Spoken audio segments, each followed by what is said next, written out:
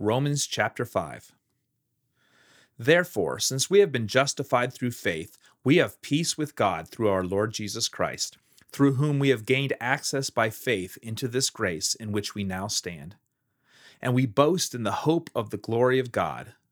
Not only so, but we also glory in our sufferings, because we know that suffering produces perseverance, perseverance character, and character hope. And hope does not put us to shame, because God's love has been poured out into our hearts through the Holy Spirit who has been given to us. You see, at just the right time, when we were still powerless, Christ died for the ungodly. Very rarely will anyone die for a righteous person, though for a good person someone might possibly dare to die. But God demonstrates his own love for us in this: while we were still sinners, Christ died for us. Since we have now been justified by his blood, how much more shall we be saved from God's wrath through him? For if, while we were God's enemies, we were reconciled to him through the death of his Son, how much more, having been reconciled, shall we be saved through his life? Not only is this so, but we also boast in God through our Lord Jesus Christ, through whom we have now received reconciliation. Therefore, just as sin entered the world through one man, and death through sin, and in this way death came to all people because all sinned. To be sure, sin was in the world before the law was given, but sin is not charged against anyone's account where there is no law.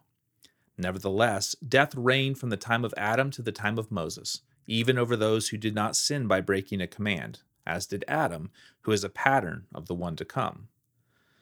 But the gift is not like the trespass. For if the many died by the trespass of the one man, how much more did God's grace and the gift that came by the grace of the one man, Jesus Christ, overflow to the many? Nor can the gift of God be compared with the result of one man's sin. The judgment followed one sin and brought condemnation, but the gift followed many trespasses and brought justification.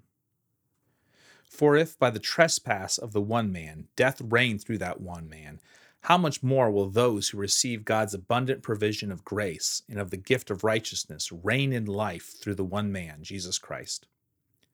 Consequently, just as one trespass resulted in condemnation for all people, so also one righteous act resulted in justification and life for all people. For just as through the disobedience of the one man the many were made sinners, so also through the obedience of the one man the many will be made righteous.